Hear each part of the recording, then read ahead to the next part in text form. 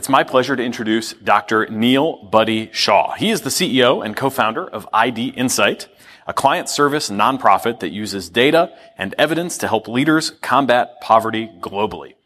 ID Insight carefully tailors a wide range of quantitative tools, such as randomized trials and machine learning, to enable their clients to design better policies, rigorously evaluate those ideas, and take informed action at scale to improve lives. ID Insight makes rigorous impact evaluation and other quantitative tools more demand-driven and responsive to the budgetary, operational, and time constraints faced by policymakers and practitioners working in international development. Dr. Shah has worked previously at the World Bank's Governance and Public Sector Reform Unit and at MIT's Jameel Poverty Action Lab. He holds an AB in economics from Harvard University, an MD with special distinction in global health policy from Albert Einstein College of Medicine, and an MPA international development from Harvard Kennedy School of Government. He is a term member of the Council of Foreign Relations and has represented ID Insight as an Echoing Green Fellow, a Reiner Arnhold Fellow, and one of Forbes magazine's top 30 under 30 social entrepreneurs around the world. Today he'll be speaking about what the animal welfare movement can learn from medicine and global development. Please join me with a warm welcome for Dr. Neil Buddy Shah. Thank you.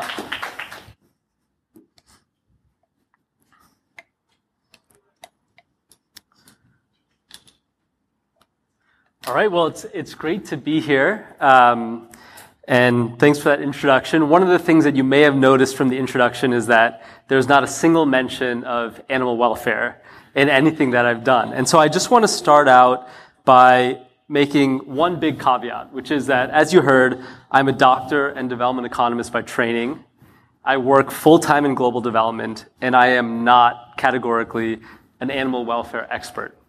However, I do think that there's a tremendous amount that the animal welfare movement can learn from the advancements both in medicine as well as social policy domestically and in international development.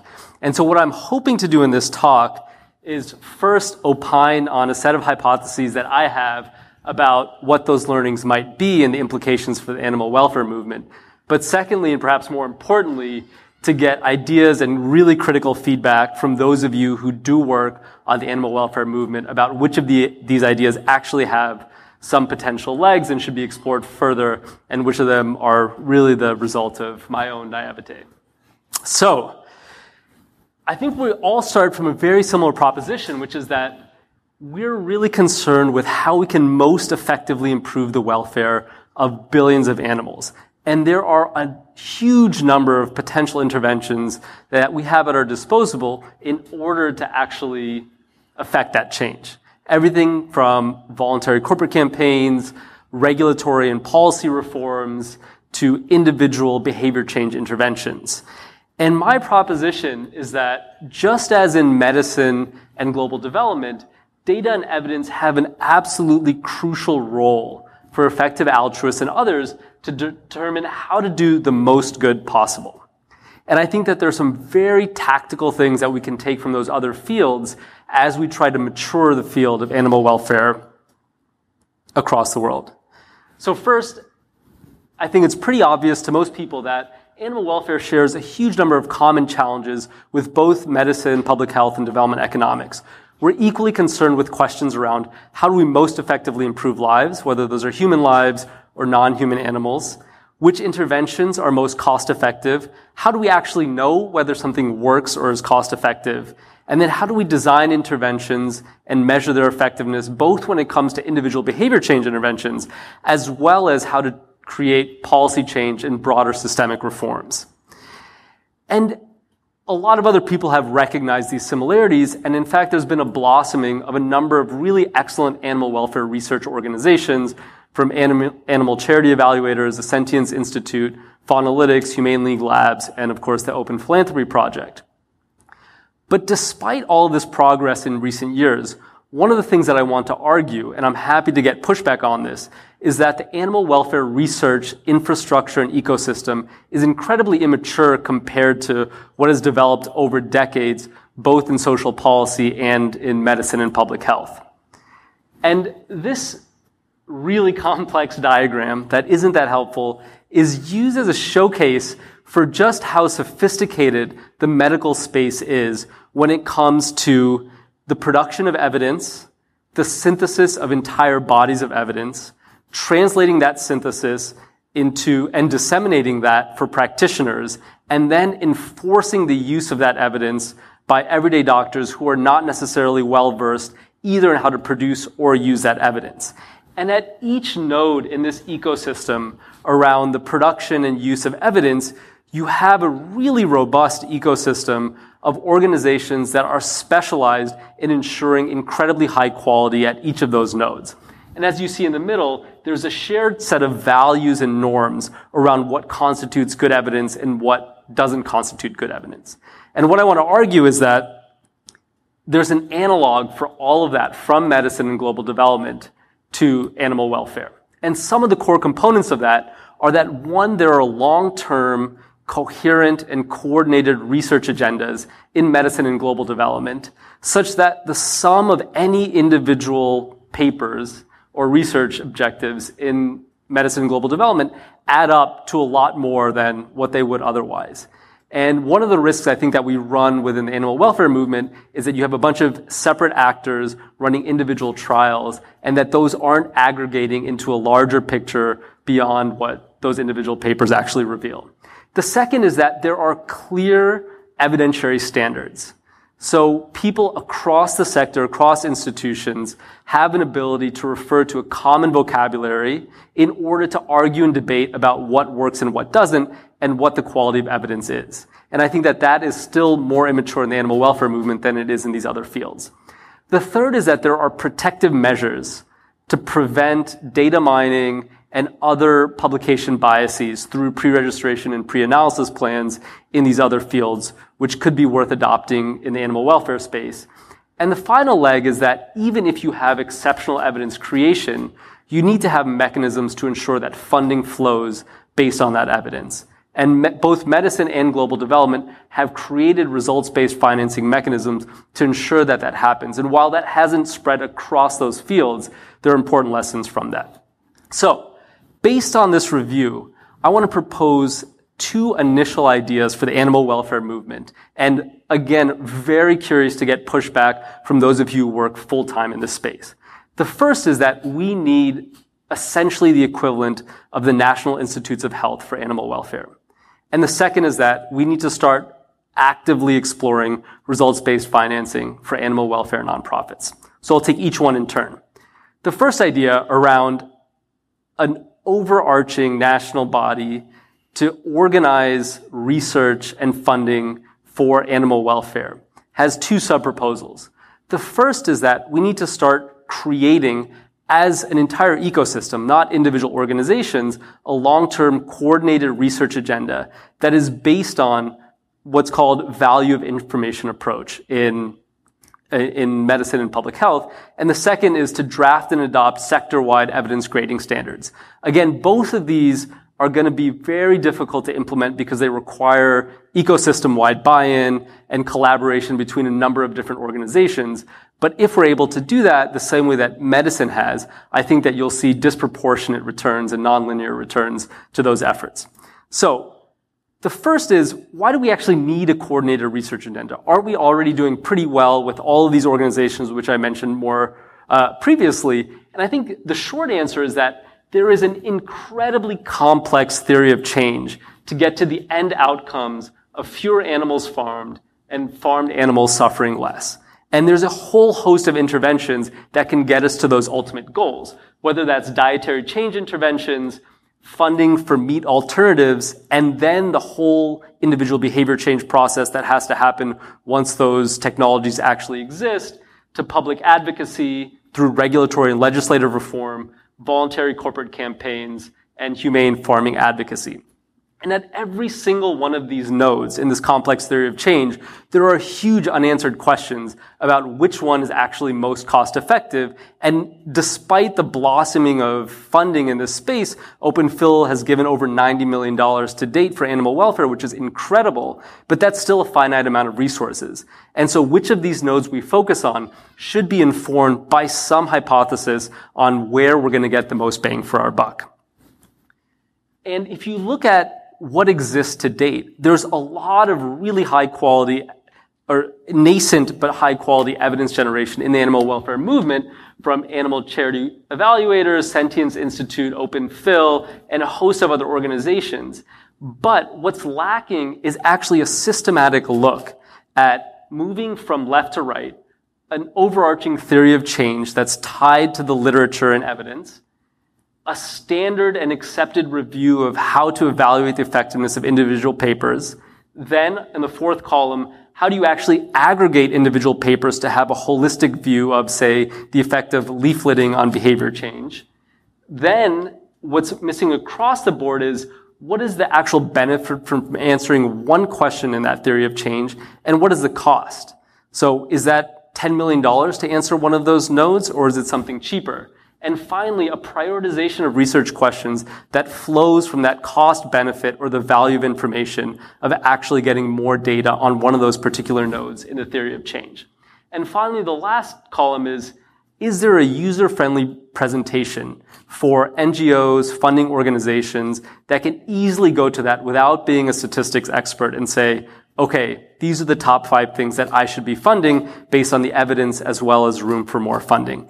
And I think what we see here, and this is no knock on the exceptional organizations that have done this work, is that no organization in the animal welfare movement has actually set out to create a long-term, cohesive, and coordinated research agenda. And that's what's going to be required in order to really essentially achieve the long-term goals that the space has. So, how do we actually get to that value of information analysis in order to determine where we should be prioritizing our finite resources? So in medicine and global development, you essentially move from a theory of change to individual research topics, to calculating the cost benefit of answering individual research topics, and then you arrive at a prioritized research agenda. And this is a highly quantitative exercise, usually in medicine and global development, where you literally quantify the amount that a decision maker, whether that's the Good Food Institute or Open Phil, would pay for a piece of evidence to make a decision. Unfortunately, in the animal welfare movement, we're at such an early stage in the generation of evidence that we can't quantify it. However, what we can do is use this same process in order to prioritize research topics, and as the literature gets more mature, we can actually start to quantify the returns we'd get to investing in different research topics. And there are 5 key components to the value of information approach. The first is, what are your priors? So what evidence exists now about the impact of an intervention, say the effect of leafleting on behavior change and reducing meat? Then the second question you have to ask is, what is the variance on your prior? So do you have high confidence in your estimate or low confidence?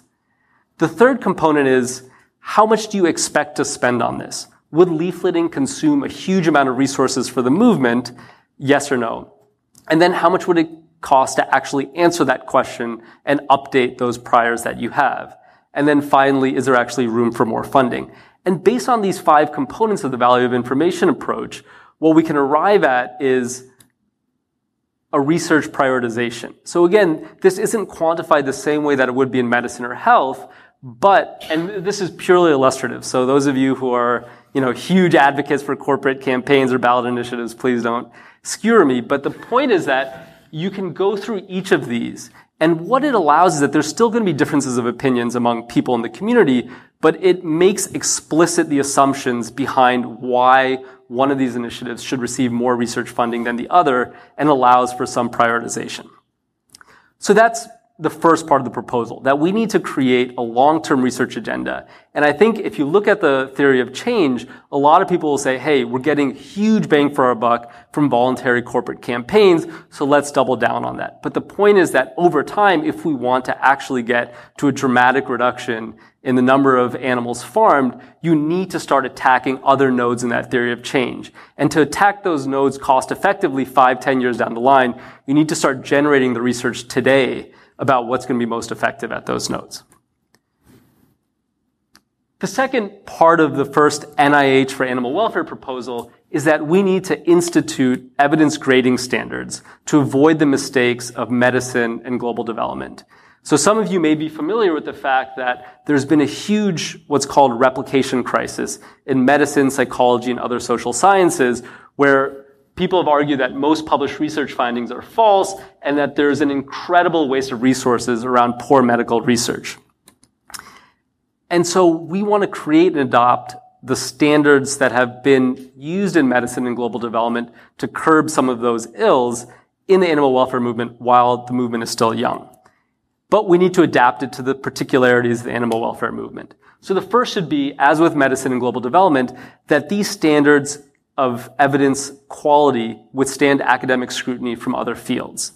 The second key component is that they have to be practitioner focused, so that someone leading an animal welfare NGO or a funding organization, again, doesn't need to be an econometrician to be able to see a grading of a particular intervention and say, this is a good use of my money.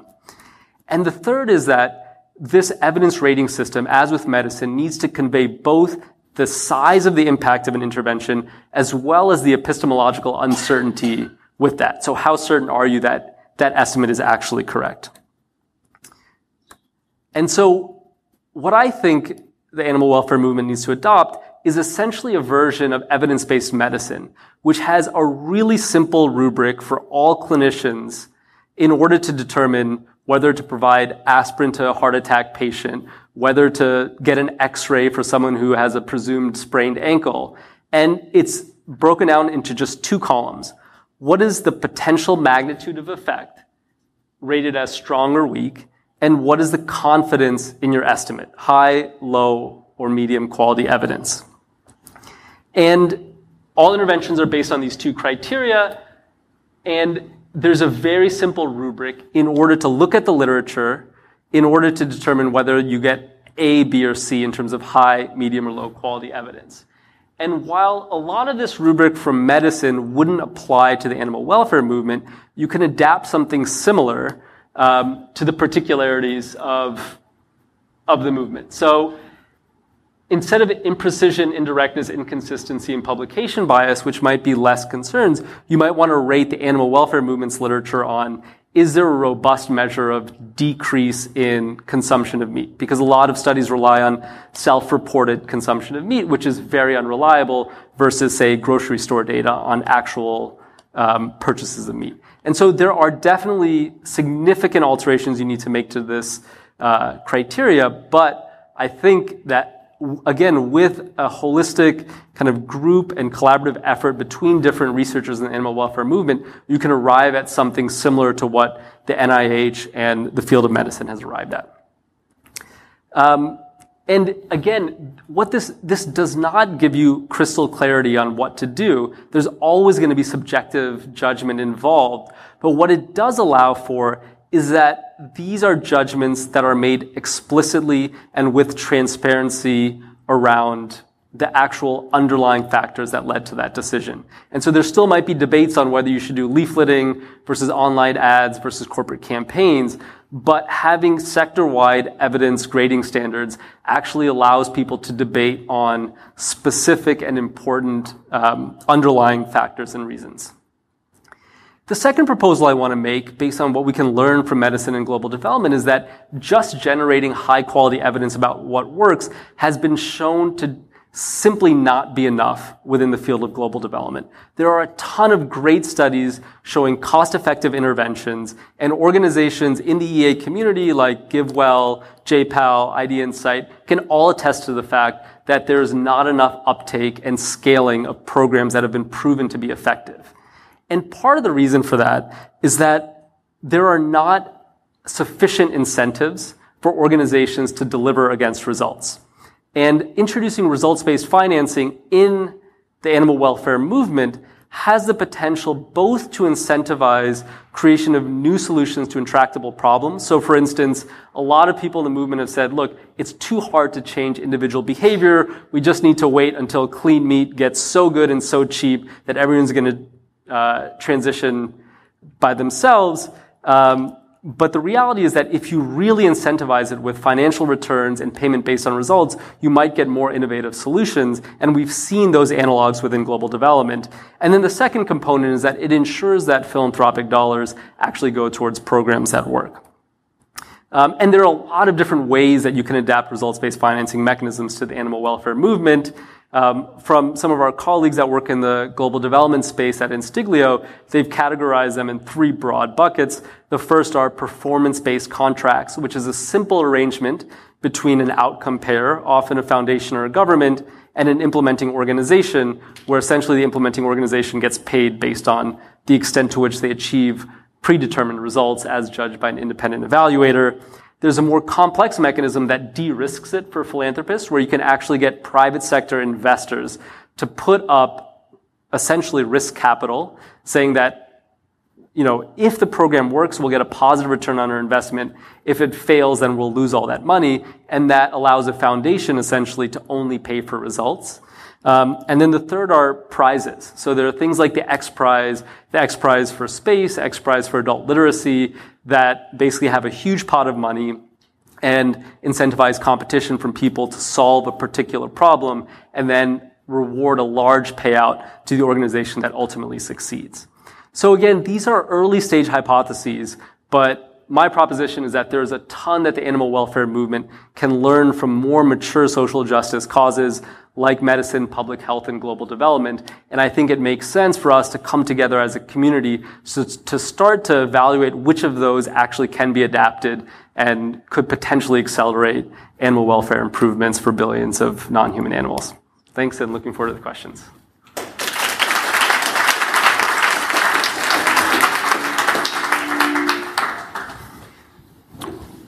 All right, thank you very much. One question right off the bat from me is, I don't know exactly what it is in medicine, but since we're all humans, it seems like there's a more standard kind of unit of account that can kind of be put into place, whether it's quality adjusted life years or something like that, right? That we're buying with our dollars. First conceptual problem I see in trying to do something like this is all the different animals. Like, do they count the same? Do they count differently? And do you think that this problem is amenable to the framework that you're proposing?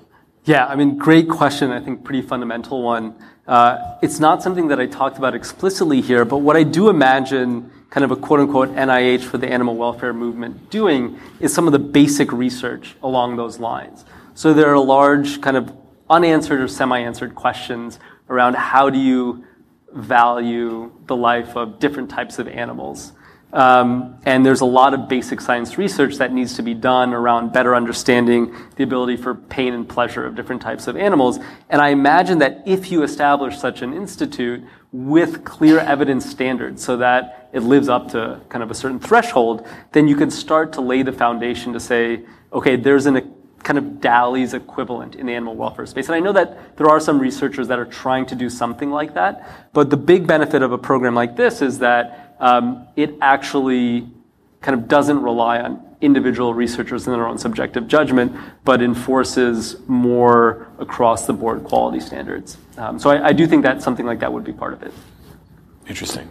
Okay, well, first question from the audience, can we get your slides? Yes. How would you like to arrange for that? I can just send it to Barry or EA Global Speaker. All right, sounds good. We'll get that through the organizers. Cool. So here's a question about a disanalogy. Animal advocacy researchers are studying how to influence economic behaviors of social creatures in communities. By contrast, medical researchers are studying biological effects of medical treatments in individuals. How relevant do you think that difference is? So I think that is a difference, but medical researchers are also studying the effects of interventions on populations in public health. And I think a lot of those are really analogous to the animal welfare movement. I mean, so much of public health and global development is around behavior change. How do you get people to test themselves for malaria or HIV/AIDS? Once they've tested positive, how do you get them to actually adhere to the program and the treatment? In the same way, you want to be able to test. You want to be able to test the effectiveness of interventions of people to actually who express a desire to reduce their meat consumption, to then actually do that. And so I think that so much of this is about A, individual behavior change, and B, about policy or regulatory reform. And those two things are quite analogous to large parts of both the medical and the development economics literature, even if there are certain segments of the medical literature that are more physiologic in orientation. I'm getting a message here that since it is the last session of the day, we can't go over as much as we have earlier. So I think we'll have to, unfortunately, wrap it there. Do you have office hours coming up tomorrow? Will you be back? Yes, I have office hours tomorrow. Great. Do you know when they are? I do not. Okay, we'll get that to you. I'd also just encourage anyone that works in animal welfare full-time to please contact me. We've been working with Lewis Ballard at OpenPhil to see if any of these ideas actually have legs and should get more salience in animal welfare movements. So really keen to get feedback from folks that are working on this kind of 24/7. Awesome. Well, it's been a very thought-provoking presentation. How about a round of applause for Neil Buddy Shah? Thank you very much.